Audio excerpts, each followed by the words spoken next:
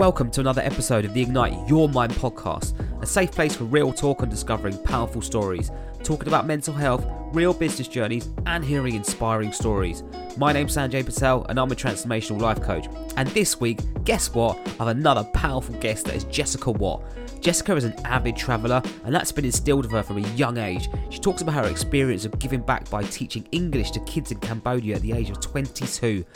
Jessica then goes on to tell us a story about an emotionally abusive relationship, which in her words was a whirlwind romance.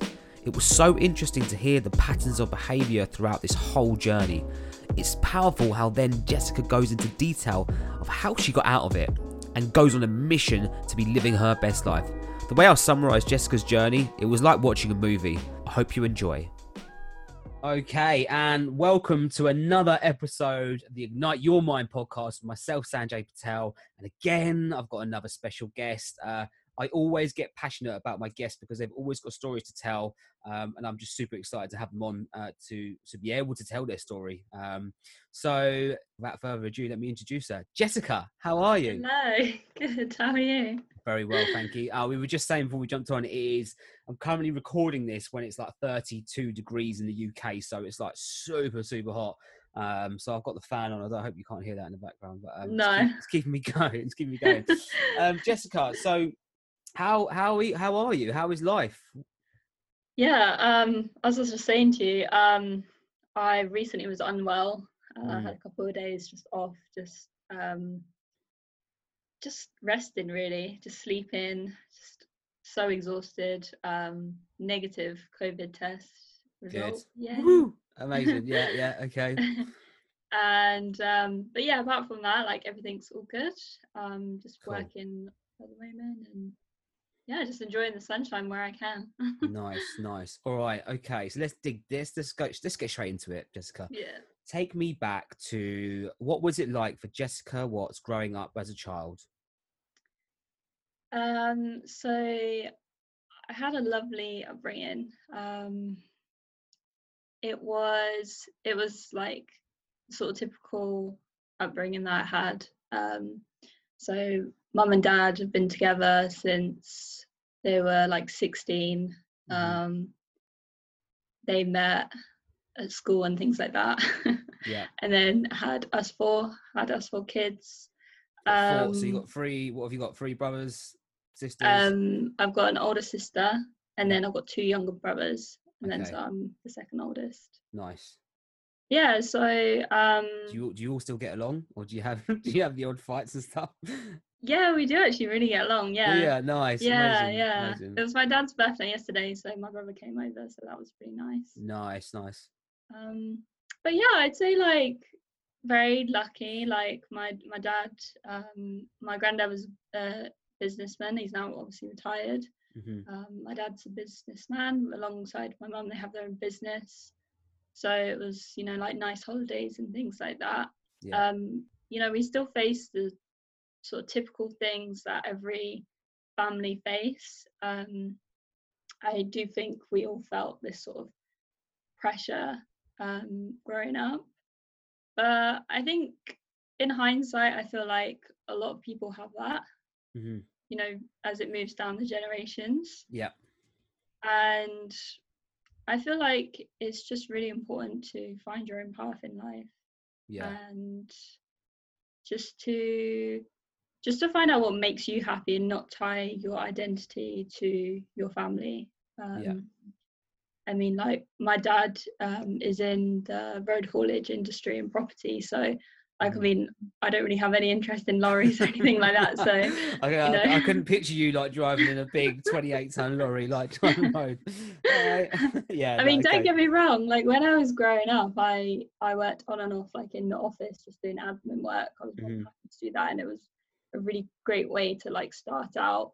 And they always taught me like the value of money. I remember when I was like, I think I was like 15 or 16, and I wanted this CD. I had like this Britney song on, like typical girl. Yeah.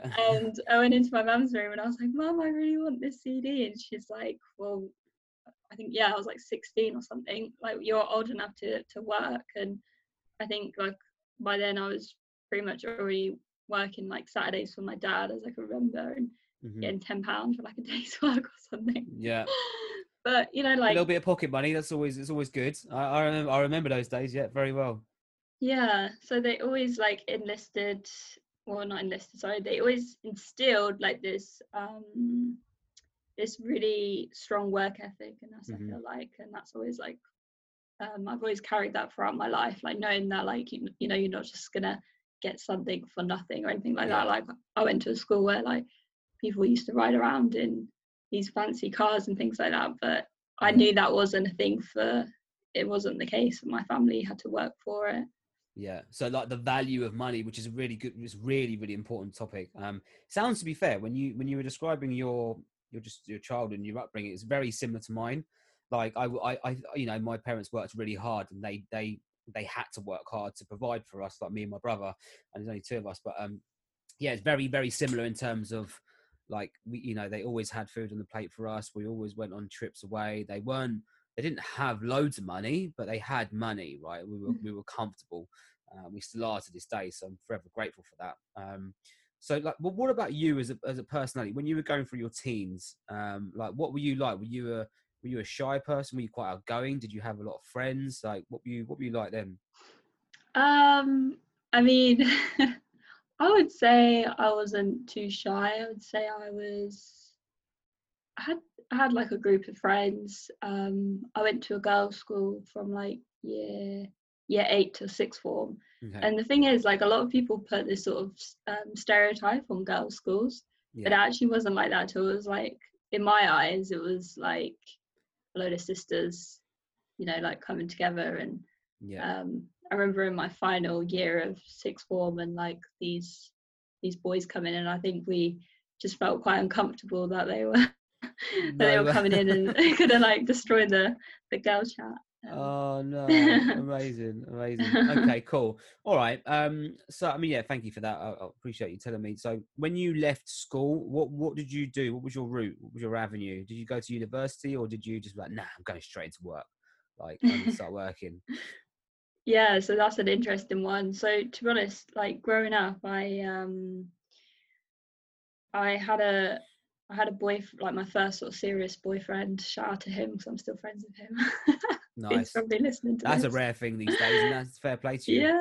Yeah, it's his birthday actually yesterday, same day as my dad. So I sent him a picture of when he was 18 and I was 17, and we were going to prom. And I was like, look at you now, he's now 29. So I was thinking, amazing. So I was in that relationship, and I remember like he had all his plans to like go do IT and go off to uni and things like that. And I remember just I went to a school where like everyone went to university, so I was just like, I don't know what I want to do with my life. Like, how do you know at 18 like what you want to do or where you want to go? So I remember sitting in the headmaster's office and him saying to me, so where are you going to go? Where are you going to study? And I just had no idea at all. And it was just like the kind of just so much pressure, and like. What did you say to him? I think I just sat there, just like puzzled, just blank face, like. I don't know. I think I gave some answers just to sort of please him. So I applied to study marketing at Worcester. I of course didn't get in. Like I knew I wouldn't get in anyway. I did my A levels at the school I was at, and I managed to get A levels, but they weren't like enough to like get me into that university and get me onto that course. And that was sort of a blessing in disguise, really. I ended up going to a college near where my parents live, and I studied journalism. I actually found that I really enjoyed and found it very interesting. So I studied that for a couple of months, and then I thought, okay, I really like this course, but I want to have the proper university experience. So I figured out what I needed to do in order to transfer. So I went to some unis like properly this time. I think I just needed that time to really like figure out what I wanted to do. So I did that, and then I ended up going to Lincoln University. So I graduated from there and got the degree. And I always enjoyed writing. Like I loved reading magazines and reading blogs, and I did really find it interesting. So it's the degree that I've used in a sense, not in a career sense so much, but like when I was in Australia, I was doing some writing for some publications, and that was really interesting, really fun. I loved working with those companies.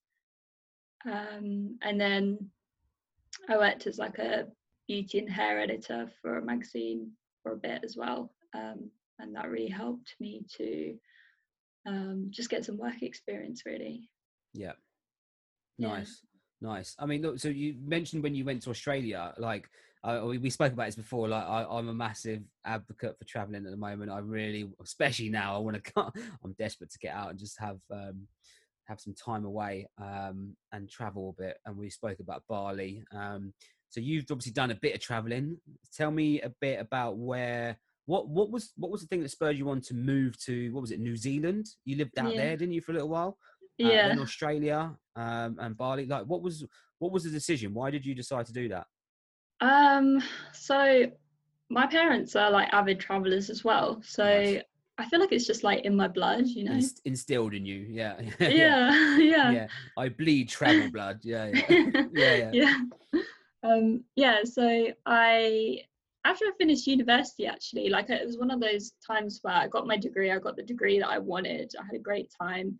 But when you're just sort of sitting there and you think like, okay, now what? Like I still felt like I was in that phase of like really finding my own path, and I didn't really feel this sort of call into journalism really. And it was strange because what I'm doing now is like so linked to all the things I was doing, like all the hobbies I was doing outside of it. So I was reading like certain like personal development books, spirituality books. I was having like those kind of conversations with friends and like people that I met traveling.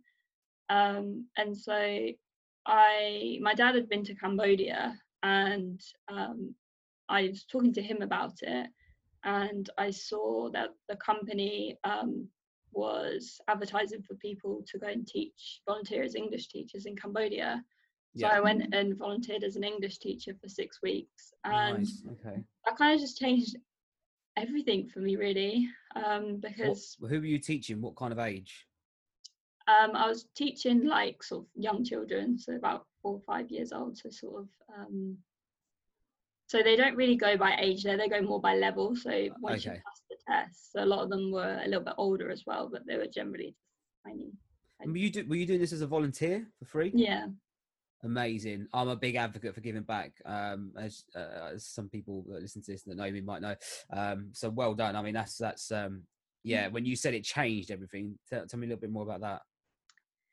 Yeah, because and just so many levels, like I'd never taught English before.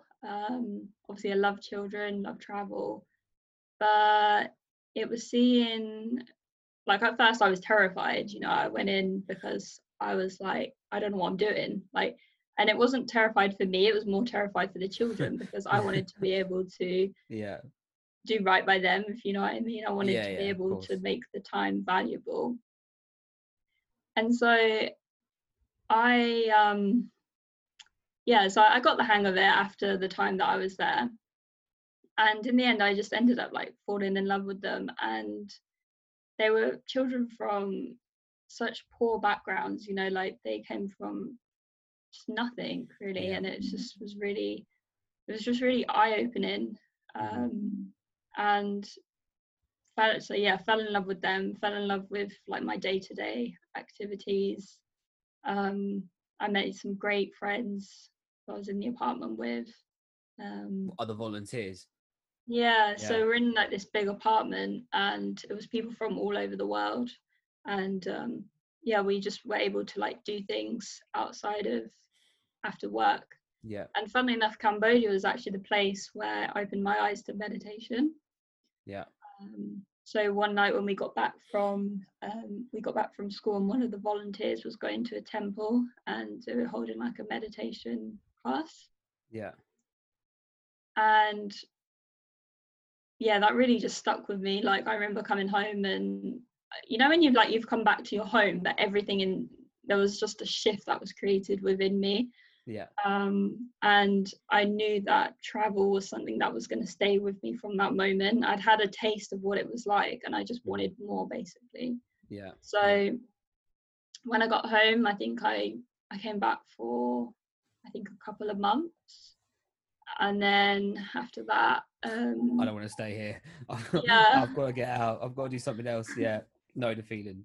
I went to, where did I go to? I went to Vietnam, did like Vietnam, Laos, and then I went back into Cambodia, and that Nice. was great. Great to see the children again. Just on the giving back piece, like, what would you say to anyone who is considering doing something like that?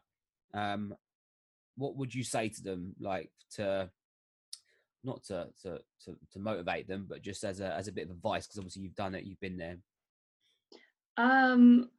Yeah, that's a tricky one. I would say just, I mean, apart from just doing it, I mean, I tried to prepare as much as I could before I got there, but I don't really necessarily think that was really needed. I mean, where I did it, they provided a lot of the resources, so the things I needed to teach them, go through with them. So yeah, that was really useful. But I would say just bring like your enthusiasm. Just, I mean, for example, for me, like I think I was only about 22 or 23, and this was the first time that I'd left Europe ever at that age. Like I'd only been sort of European Jump straight destinations. into it. Fair play. Yeah. So I remember being on this tuk-tuk, and I think I did experience a little bit of culture shock for the first time. Just I bet. different, everything that I saw, like all the smells and the sounds and things like that. It was like entering another world, but like in a really beautiful way, like in a really awesome way. Would you say it's one of the most rewarding things you've ever done? Yeah, absolutely. Yeah. Me, I mean, I fully agree with you. Like giving back, it does something. It does something to you. Like you said, it made like that shift in you. And I fully agree. Okay, cool. And then so when was your next adventure? Like, where did you go next? So after Cambodia, I did Vietnam, Laos and Cambodia after that. I think that was for about a month. Sorry, I'm just trying to think back. This feels like a long time ago now. Yeah. How long ago was it? Years ago now. Yeah, years ago. And then after that, I went to New Zealand and Australia for the first time. Yeah. Nice. So, yeah. How long were you in New Zealand for? I was in New Zealand for just a month. Mm-hmm. And then I think the same for Australia. Yeah. But again, like I got back and I knew, I never heard of the work and holiday program. So I came back, I think, for about a year just to like save up and stuff. Mm-hmm. And then I went back out and did 2 years in New Zealand. Nice. Okay. What happened when you were over in New Zealand? Because I know when I first reached out to you, you were talking about a relationship. Or was that Australia? So that started when I was in New Zealand. That started in New Zealand. So yeah. First of all, what made you want to go to New Zealand? Because that's like the furthest part away from pretty much from the UK. I'm pretty sure it's the longest flight you can get from the UK.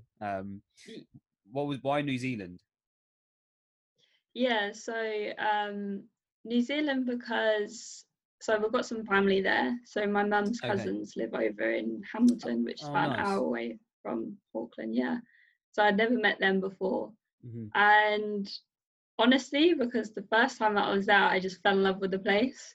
I had this flight to come back, but if I hadn't, then I would have probably just moved my visa from a tourist visa over to a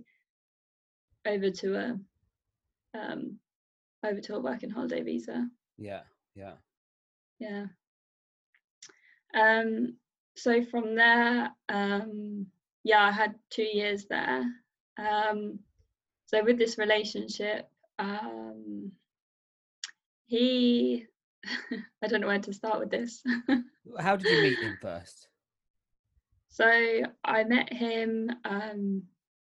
I met him when I was going to Rangitoto for the day. Rangitoto. And Rangitoto. yes, yeah, Rangitoto. It's quite a cool name. Rangitoto. All right. Yeah. Nice. Yeah.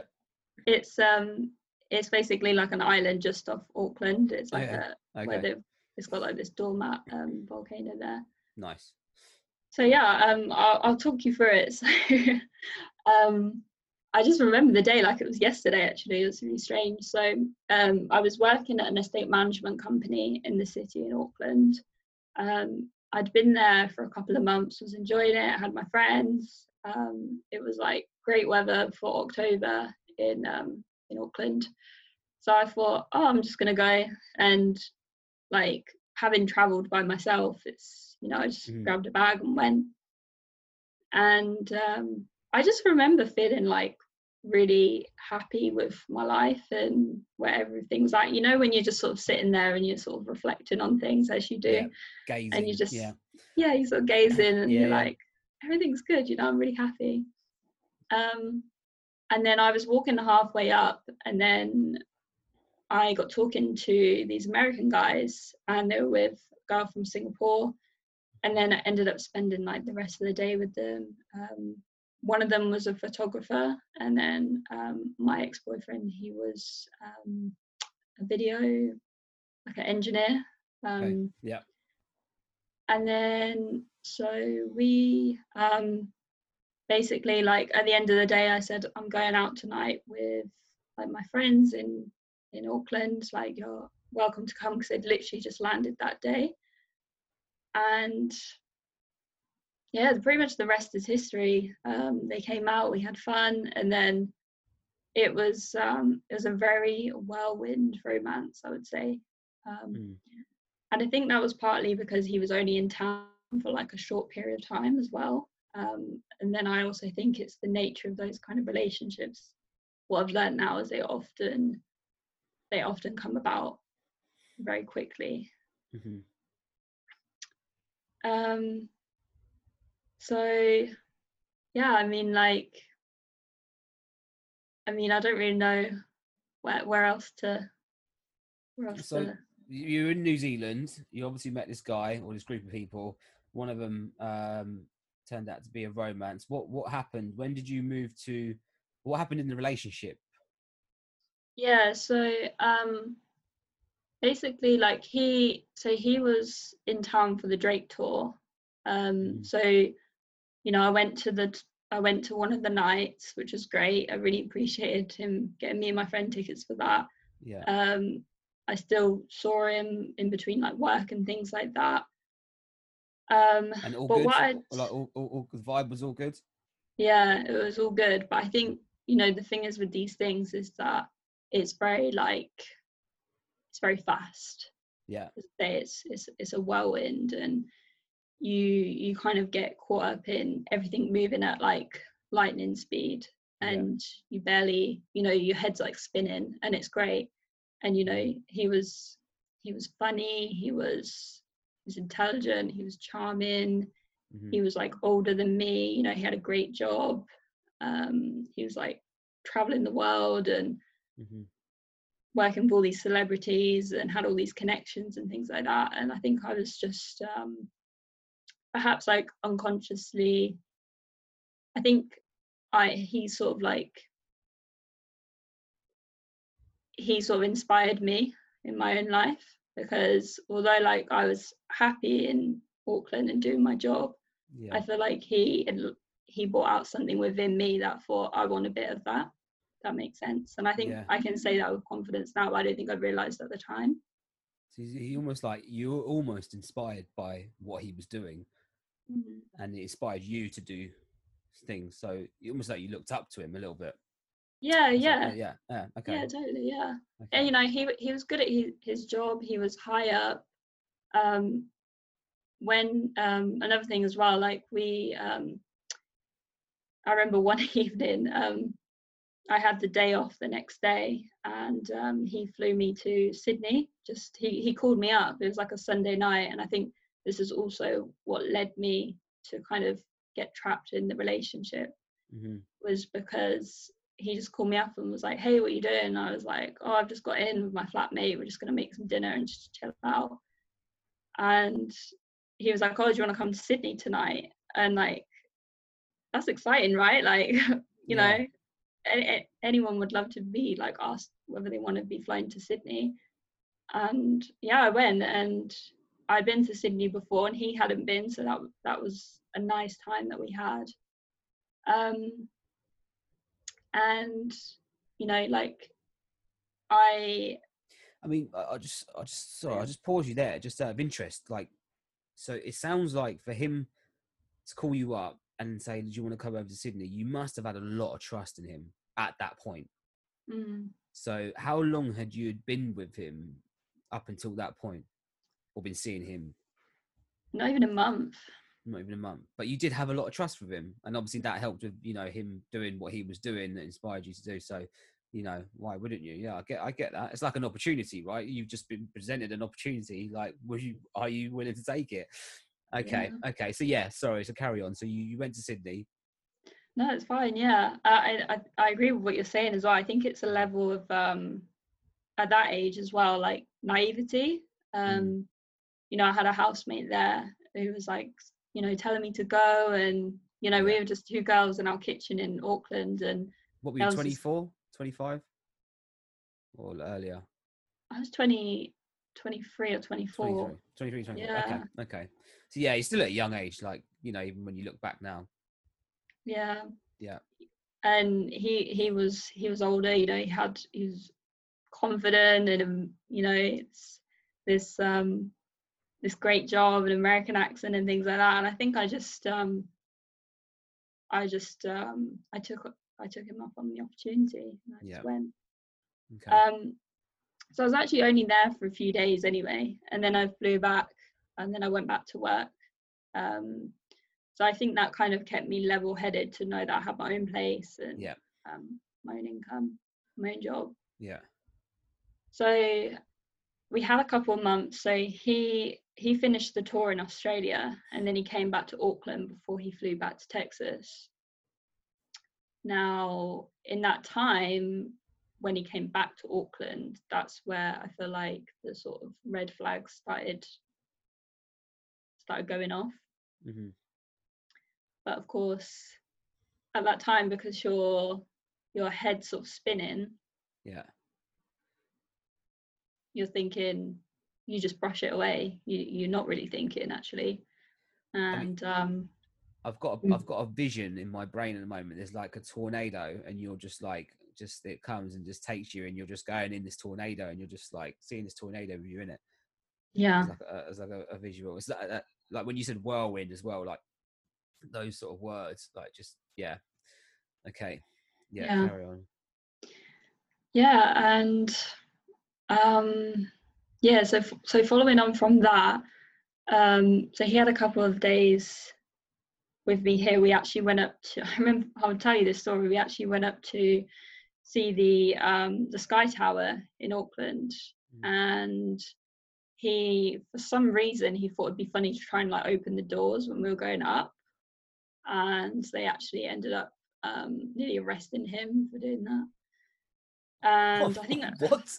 I mean, how high were you up when he tried to do that? We were really high. I mean, this was at a point when he was doing it for like a joke. We weren't in any sort of argument or anything like that. I think he was just overexcited. But was he drunk? Yeah, no, he wasn't drunk. No. Was he on drugs? No. it was kind of like, he just opened it slightly. So, okay. Yeah. I mean, what was going through your head in that exact moment? In that exact moment,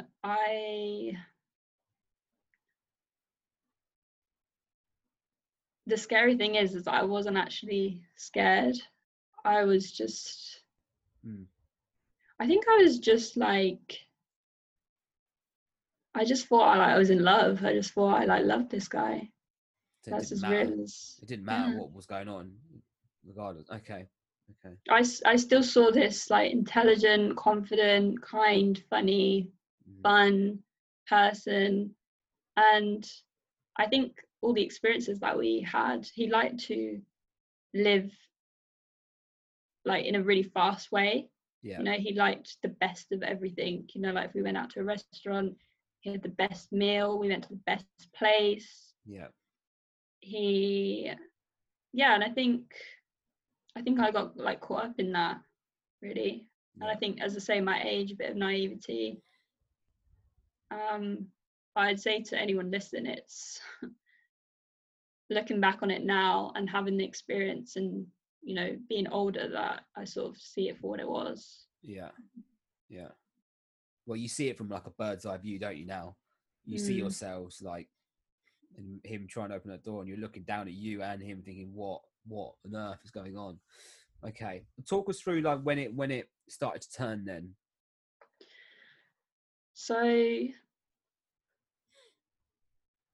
I'd say it started to turn because much of our relationship was long distance. So after he spent the time with me in Auckland, he had to fly back to Texas, where his life was, where he's from.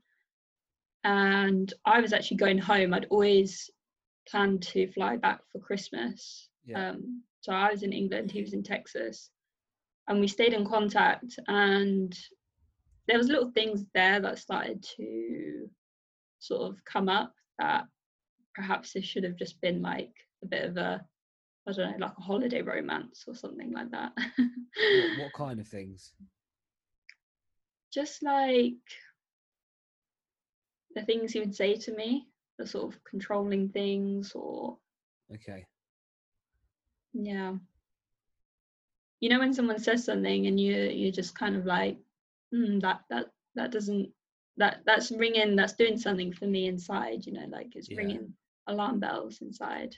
Okay, so from, just to get things clear, so you've gone from a state of being, whatever happens, like, you know, I'm sort of in love and I'm just loving the moment, to whatever happens, to be like, okay, now he's saying stuff to me and something doesn't sit right. So you've moved from states, you've shifted your state, maybe because you weren't together, might have been, but obviously, you know, you're in different countries still. But okay. Yeah, it's funny you say that, actually, because before we had the incident where he was like, you know, opened the door when we were in Auckland, and it was all just like, oh, you're crazy, isn't that funny, you nearly got arrested. We had, I can't remember what we argued about, but I remember we had an argument at my house in Auckland before that. I think it was like actually the night before or something. And yeah, I feel like that was probably like the first time that I really started to, there was like this little voice in the back of my head, but you're not really too sure what that voice is, but it's actually your intuition. And yeah, I feel like that was probably the first time. But yeah, as you say, when it came to Christmas time, he was in Texas and I was in England. I think part of the reason was also because like I was around family and things like that. I was around family. So you're a bit more grounded at that point. You're not in a state of being in a holiday sort of mode and just traveling and being by yourself. Yeah. That's interesting you say that, actually, about the grounded, because when I lived in New Zealand, I was in a house and a room and things like that, but perhaps I hadn't set those ground roots within that place for myself. So I was a little bit, I could have just been here, there, and everywhere. Well, you know, you hadn't been there that long. You're traveling. You're a solo traveler. Like, it's kind of what, and I can only say this because I can relate to it. Like when I went to Australia last year, I was taught to go by myself. I never felt completely grounded because it's not my home, unless you try to make it your home. But if you always knew in the back of your head you were going to go back to London, go back to England, like you're always going to go back home, right? So you it's not a case that I think you were like, right, I'm going to Auckland and I'm going to live there for 10 years. It wasn't like that. So I think, yeah. And it is like when you go back home and your family's there, you all of a sudden become more grounded, like just naturally. It's a natural flow. I think when I first moved out to Auckland, I was never like, I was always just kind of thinking like, well, if it happens that I meet someone or I get sponsored or something like that, it was never like, oh, I'm never gonna go back to the UK. But yeah, I think I always just like kept just an open mind. But yeah, as you say, I think I didn't really have my roots quite grounded in that place just yet. So it created a lot of sort of what's the word? Like I wasn't able to really, like really ground myself somewhere. Okay. So getting back to said man, what happened when you started to feel, when you were back in England, he was over in Texas, and you started to have this conversation, and you felt a bit odd or a bit of discomfort? Talk us through what happened then.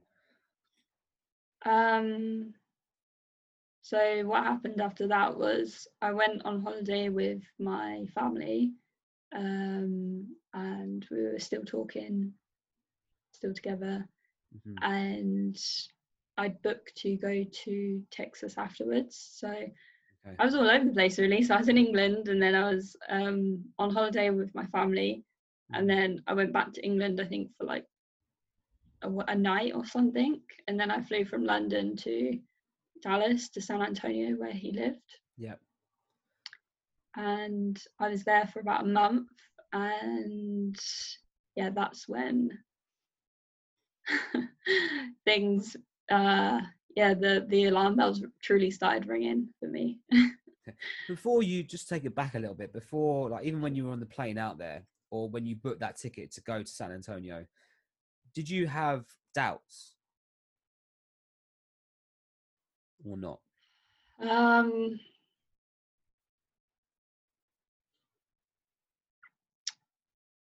don't really remember having any doubts. Okay, so you were all in.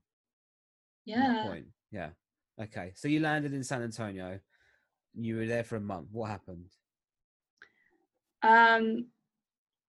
Well, it was interesting because I'd never been to America before, and I remember landing in Texas and almost having like culture shock all over again. Yeah, I went to Austin and Dallas this year. Like, yeah, it's crazy, isn't it?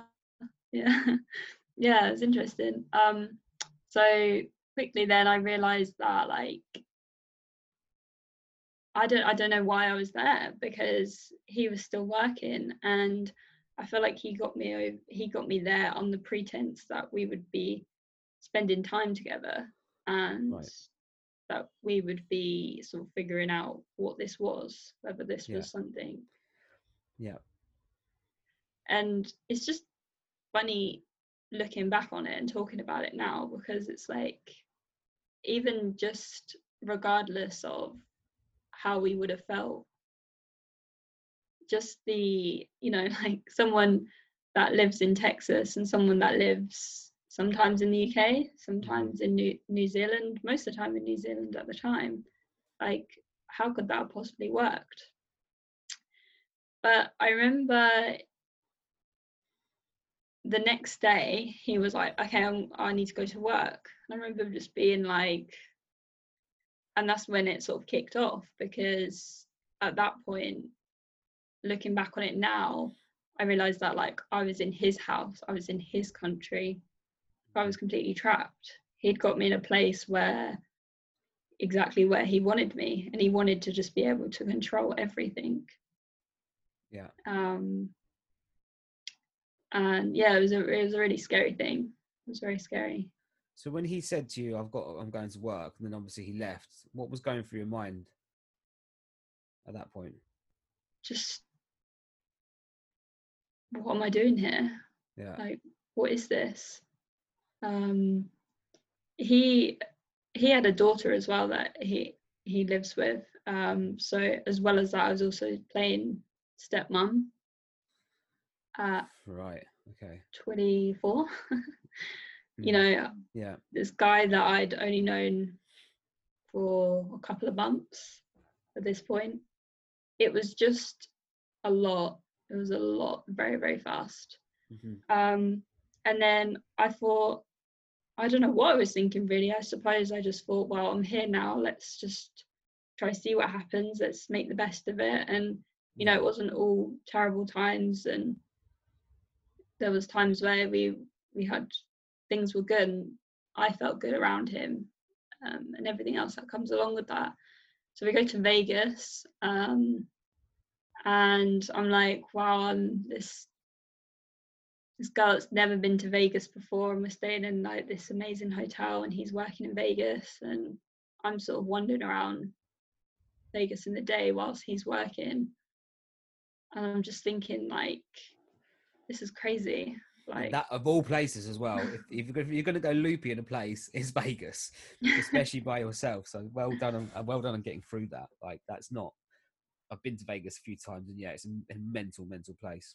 But especially to be in that mindset that you're in right then, you know, you've flown over from England, you've gone over to Texas, then all of a sudden you've gone over to Vegas, and he's still working, but he's taking you with him, and then you're just sort of free to roam the streets of Vegas by yourself. Like that must have been a weird feeling. yeah. So what happened then? What happened when it come to an end? What was the situation? What did it get abusive at any point? Yeah, so it got pretty bad in Vegas actually. So it was very Okay. like, just our whole relationship was just very on and off. It was just the typical, not the typical, but you know what I mean, the thing with how abusive toxic relationships generally work is that, Yeah. you know, it causes you to sort of enter this pedestal where you're like up and down and you're up and down, and they've got all control of that. And Yeah. I felt like I was constantly walking on eggshells with this man. Would you say he was a And narcissist, oh, absolutely. fully in control, and almost backwards of what he's saying, just making you feel that you're in the wrong all the time? When we were back in Texas, this is before we were in Vegas. I remember saying to him about, you know, me being there, Yeah. and he was sort of talking about me not working and things like that. And I'm like, this is crazy. Like, I have a job Yeah. I'm taking like holiday for, To be there. to be there to figure this out with you. Yeah. Yeah. And I think I forgot that quite a lot.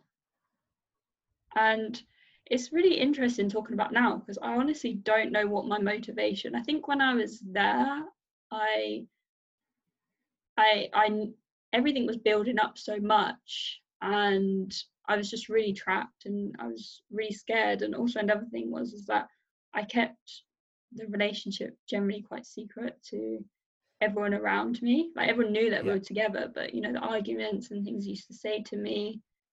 I was just about to ask you that. Like, the thing that was coming up for me was like, did you tell your parents about this?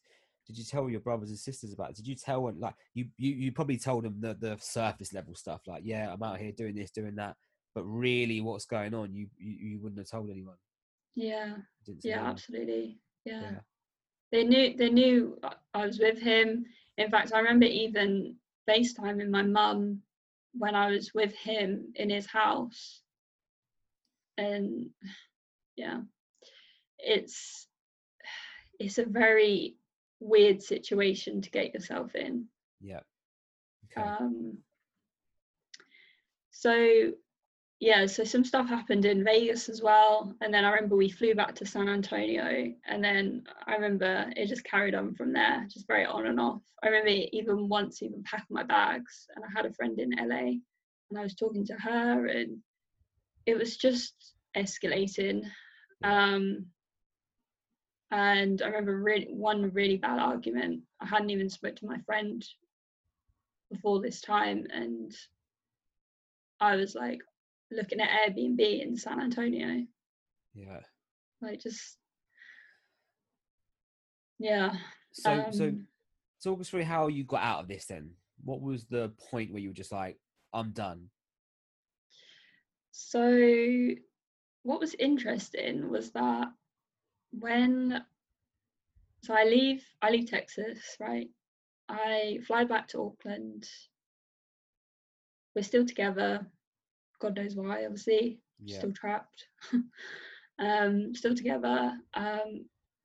He's thousands of miles away. I go back to work with my work friends, seeing my friends, going out, doing the normal things I was doing in Auckland, you know, doing the things I loved. And I remember I moved into a house with my good friend and housemate. Shout out to him if he's listening. I remember we had an argument, and I think at that time that was when things started to unravel in my mind, because I remember I shared something that he said to me. I remember he looked me in the eye and he was like, "Jess, that's not right." And like, what? Like, why are you with this guy? What are you doing? Like, what are you thinking? Are you crazy? Penny dropped. Yeah, and it was all slowly, I felt like everything that I'd dug deep within myself was slowly starting to unravel. Anyway, so I continue like the months in New Zealand. He goes off on tour. So we didn't speak for quite some time. So it's kind of, we're like in this relationship that we're not really in, you know? Yeah, yeah. And then we start speaking again just as I moved to Australia. And so I moved to Australia, and again, like I moved to the city where I don't really know anyone. I feel like I'm just sort of like lost within myself in a way. Like I'm happy to be in Australia, but again, I don't have these roots. I remember staying in a hostel, which is normally what I do anyway if I don't know someone, because it's a good way to meet like other people. So you find you were just there for the sake of being there without any purpose? I wanted to be in Australia, but I remember I was looking for a job, but it was really hard to find a job. Yeah. So, I mean, hindsight is a beautiful thing, isn't it? Yeah, yeah. But what I would have done, obviously, is first of all, not be with this guy, not ever, like leave that, but just go to Melbourne, where I did end up. Yeah. So, basically, where it came to a head, he ended up getting off tour. And then he says, "I'm going to fly out to see you and speak to you. Like, I want to be with you in Australia." So we fly out, he flies out to Australia. We're in Brisbane, and,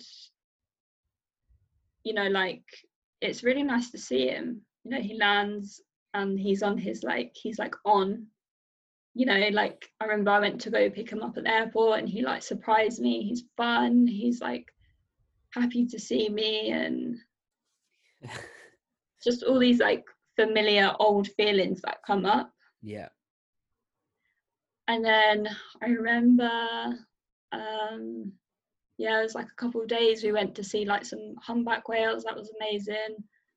And then I think it was that night or the next night or something, it was just like he can't help himself. It just started unraveling all over again. Just the name calling, the arguments, the aggression, the violence.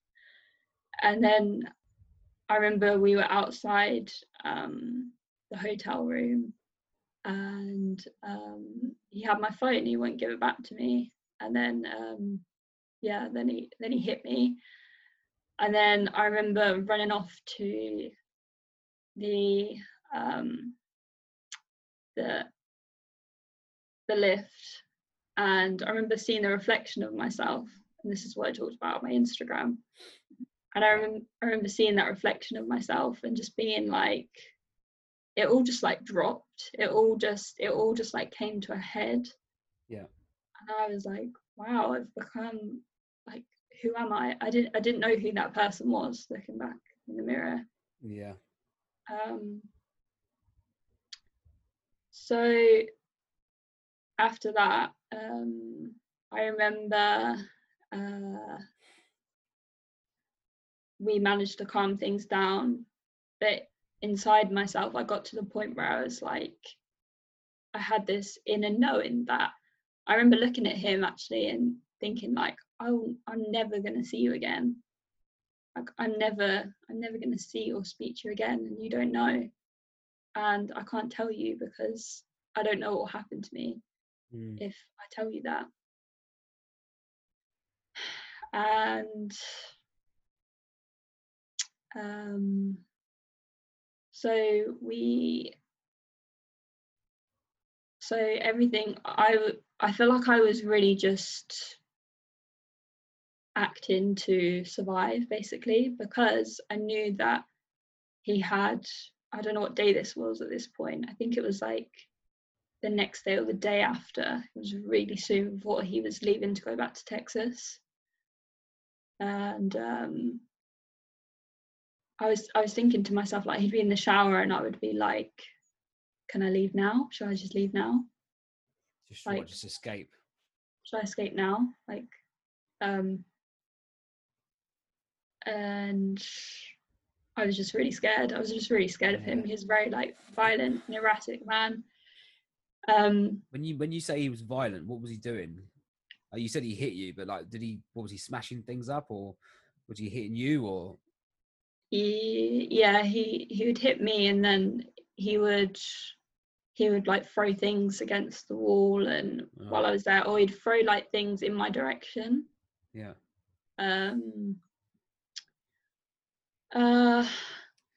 So okay. Sorry, I'm just trying to think back to that last night. No, that's fine. Yeah, what was the escape? What was the last moment where you were like, I'm done, see you later, when you were completely out? Yeah, so our final night, I remember we went to dinner, and again, it's like the only way that I can describe these types of people, I'm not going to say men because I don't want to generalize, is that it's almost like there's a switch that goes off in their brain, because we were having a nice dinner, and I think I said something as simple as, oh, I wonder how many people in Brisbane use public transport to get to work or something like that, and he just flipped. It was like a switch had gone off. He just didn't like what I said, and he just looked at me in like such a disgusting way and just said the most horrible things. And I remember just thinking like, and then so we get into this argument. He storms off. He's outside like smoking or whatever he's doing or having a drink. And I remember just sitting there and being like, what am I going to do? What am I going to do? So it sounds like it doesn't matter what you said, he still would have flipped out. Do you know what I mean? Like he was almost just looking for an excuse to trigger him to flip out. Does that make sense? Yeah. Now I realize that he has a lot of issues within himself. And that's sad, and that's sad for anyone that goes through that. It really is, yeah. It comes out in other ways, in anger, things like that. So I remember sitting there, and obviously I'm upset, but then I'm sort of in this country where no one knows where I am. I don't know anyone. I just go into like survival mode. So I'm upset, but then I'm like, okay. So I remember I went round the corner and I rang this girl that I know from my hostel. I didn't know her very well, but I rang her, and I was very, very upset, and I was thinking like, what do I do? And I was saying to her, I was like, I can't do this anymore. Like, so I go back out and he's not there. So there's like the South Bank in Brisbane where there's like bars and restaurants and stuff. So I walk along and then I see him outside sitting at a bar, and he's like, do you want to talk? And I'm like, okay, I need to calm him down, but he's drinking. And I knew if he's really drinking, then what's the point? Like I've already lost him type thing. But he's drinking, and then that doesn't end so well, and us trying to have a conversation, that doesn't really happen. So I remember I went back to the hotel, and I'm just like freaking out. Like, I'm like packing my bag because he's leaving back to Texas anyway. But I'm like, do I see this out? Like, what do I do? And then I'm like contacting him, because I'm like, I need to calm down the situation. Like, looking back on it, there's so many times that I was just simply just trying to get through, just trying to calm him down. To almost get to like the next day or whatever the case may be.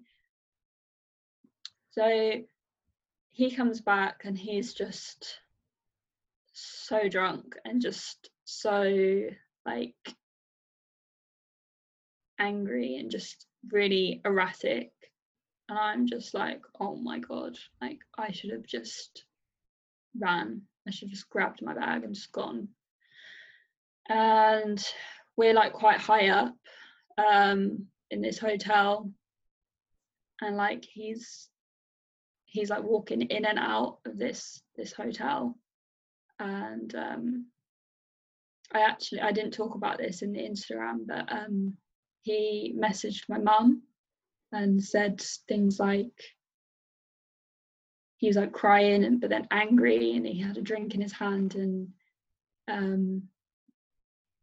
he said stuff like, oh, I really love her, and blah blah blah, things like that. And to me that was just worse. It was just whatever he would have said. And then more red flags. The reason that I knew that he messaged my mum is because my mum messaged me and said, are you okay? Just randomly. And I was like, he's messaged her. Yeah. So I'm like mad at him for messaging her, saying, why are you messaging my mum?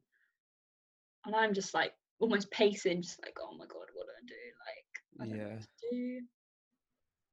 And he comes in and he's just really like,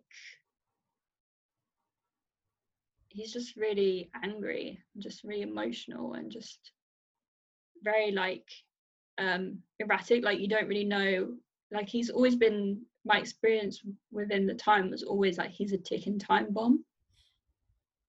So after I saw these other things in the past, like, I knew that like that kind, gentle person that I thought I knew, that was only going to be the case for a certain amount of time. So I managed to get the drink out of his hands. He kind of like surrendering. It was like talking to a child. I remember like getting the drink out of his hands. He was sat down on like the hotel bed, and I was almost like pleading with him, like, please. I remember saying to him, I was like, I'll stay.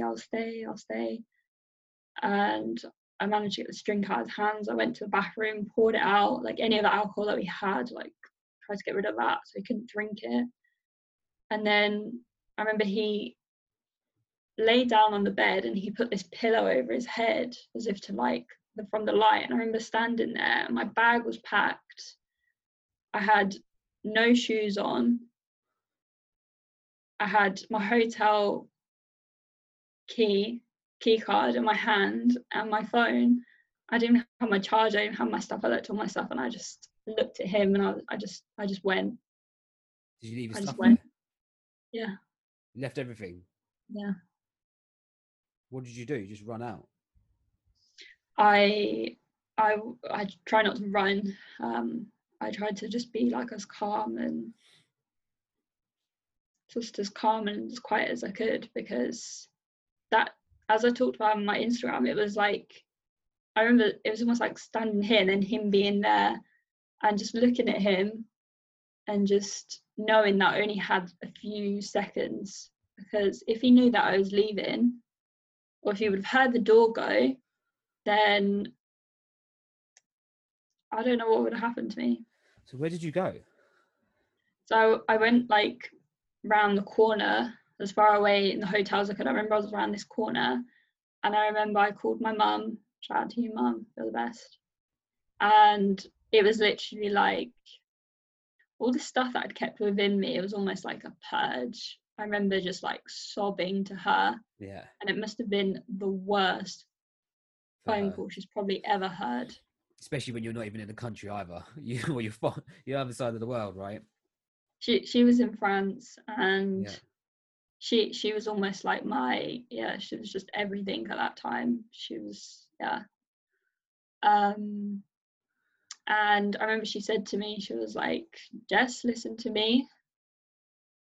She was like, I want you to go downstairs. She was like, I want you to put the phone onto, because I couldn't speak at this point. I was like so overcome with like emotion and being scared, because I knew where he was, and this was a person that was very violent. I didn't know like what could happen, what he could do. Yeah, what he's capable of. Yeah. So I remember I went downstairs and I managed to get a room for the night. I remember just talking to my mum for hours, and my mum was just saying to me, you know, like, she was just pleading with me. She was like, promise me you will not go back. Promise me you will not leave that room. And she knew that he was going back to Texas the next day. And I said to her, I remember saying to her, like, it sounds silly now, but I remember saying, like, what about if he throws like all my stuff off, all my laptop and everything? She was like, it doesn't matter. Like, you're out of there. Like, that's just stuff. That doesn't matter at all. Yeah. Big shout out to Mum. Yeah, she's the best. Hero words. Cool. Love I that. don't, honestly, that night, I don't know what, like, I would have done. Yeah. Yeah. The hotel were amazing as well. They said, you know, like, if he continues, then we can call the police and we can check on him and make sure he's not trashing the room or Yeah. whatever, or hurting himself. So me and my mum were talking like till probably about 4 or 5 in the morning Australian time. She was actually in France. Yeah. And yeah, I woke up and obviously my phone had died because I didn't have my charger. And I remember just being like just numb, and then I just didn't know what to think. It was just Madness. such a weird time. I Madness. remember the hotel, they called me and said, like, make sure you don't go back to the room. He's come down to ask where you are. We've not told him anything. So he was looking for me. My phone had died anyway, but I knew I had like so many messages and calls and stuff. Yeah. Yeah, so they rang me about an hour, about 2 hours afterwards, and they said, we think we've just seen him go in an Uber. And I said, yeah, that'll be him going to the airport. Like, he's leaving the country. And I knew he was going on tour, like the next day. And I knew that was really important to him. So I said to them, I don't think it's likely that he'll come back. Right. He'll come back, yeah. But yeah. Whoa. Okay. I mean, first of all, thank you for sharing that story. There's a lot of things which came up for me, which, you know, especially if someone's, like you just said at that time, you didn't say anything about it. And imagine what would happen if halfway through that relationship you did speak up and you did see sense. And this is the reason why I try and put these podcasts out there, because there may be people, especially now, there's a lot of emotionally abusive relationships going on with the whole COVID-19. It's hard. So I hope that if someone is listening to this and they've heard your story, Jessica, that they can speak up and reach out and seek help, you know, because a narcissistic relationship is never a good one. And it's always, it's a common thing. It really is. It's a really common thing. And to see that at the time, it's almost impossible, right? Like, you couldn't see it. Then all of a sudden it came to the head where you did.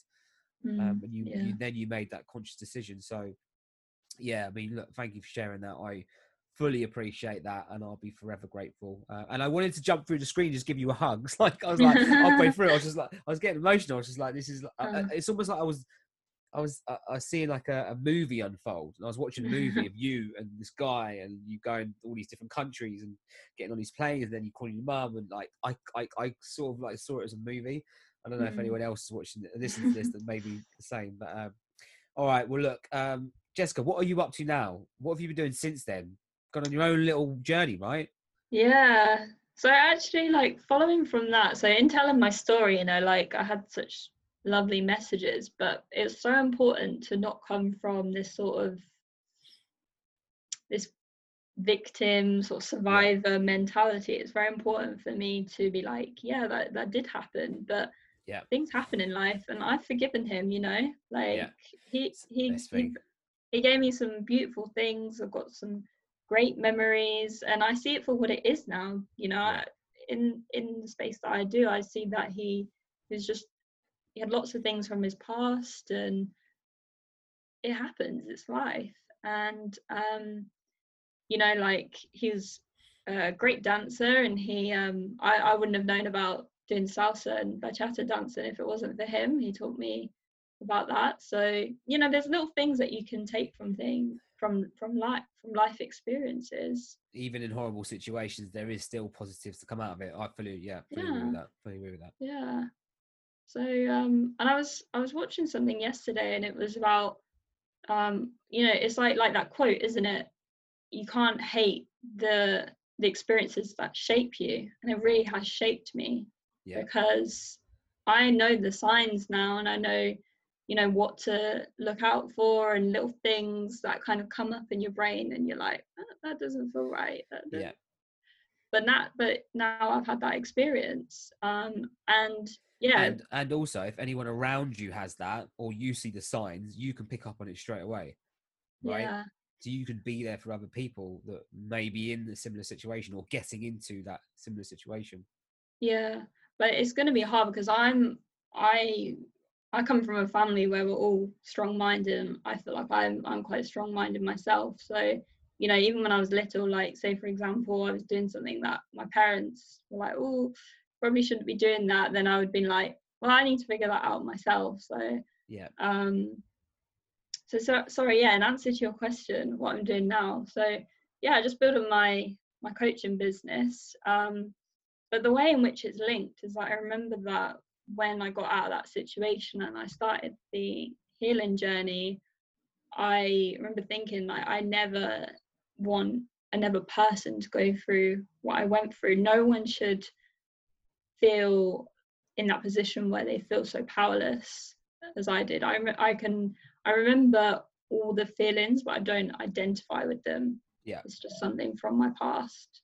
But it's of the understanding that a lot of people are gonna go through the same things. Yeah, or even are, unfortunately. Well, still are. Yeah. Amazing. Okay, we'll wrap it up there, Jessica, because I feel like we're going over time. But look, I massively appreciate it. Would you be open, if anyone has got this far and listened? Thank you so much. Would you be open to people contacting you if they've got questions, or especially in confidence, right? Because I know something like that, you would only want to speak in confidence at the time. So if you're open to that, yeah, then sure. I'll put all your links below to your Instagram and Facebook and stuff, so you can get hold of Jessica. Any final words? What does the future hold for Jessica in 30 seconds? Oh, in 30 seconds. Who knows? I'm not good with time limits. Yeah. No. Building my business, working with some amazing people, traveling, meeting a great person down the line. No rush yet. Just lots of good positive things and uplifting people, and nice. Just living my best life. Living my best life. Hey, Jessica, okay, guys, if you've been following my social media last year, I made this journey called The Road to Living Your Best Life. And we spoke about this, didn't we, Jessica? Bali. I'll see you in Bali, actually, won't I? Later on this year. I reckon we could do it. I reckon we could do it. I reckon it could happen. Cool. That's my mission. I was actually having a look at flights this morning. Anyway, right, Jessica, thank you so much. Massively appreciate it. You can stream this on all your favorite podcast platforms. You can also watch the full YouTube video on YouTube if you want to. But Jessica, thank you very much. Speak to you soon. Yeah. Take care. Thank you for listening to this week's episode of the Ignite Your Mind podcast. This is a safe place for real talk on discovering powerful stories, talking about mental health, real business journeys, and hearing inspiring stories. Please do subscribe if you are listening to this on Spotify, YouTube, or Apple Podcasts, and leave me a comment. And more importantly, share this with anyone who you think may take value from it. New podcasts every Friday at 12 p.m. I look forward to seeing you next week.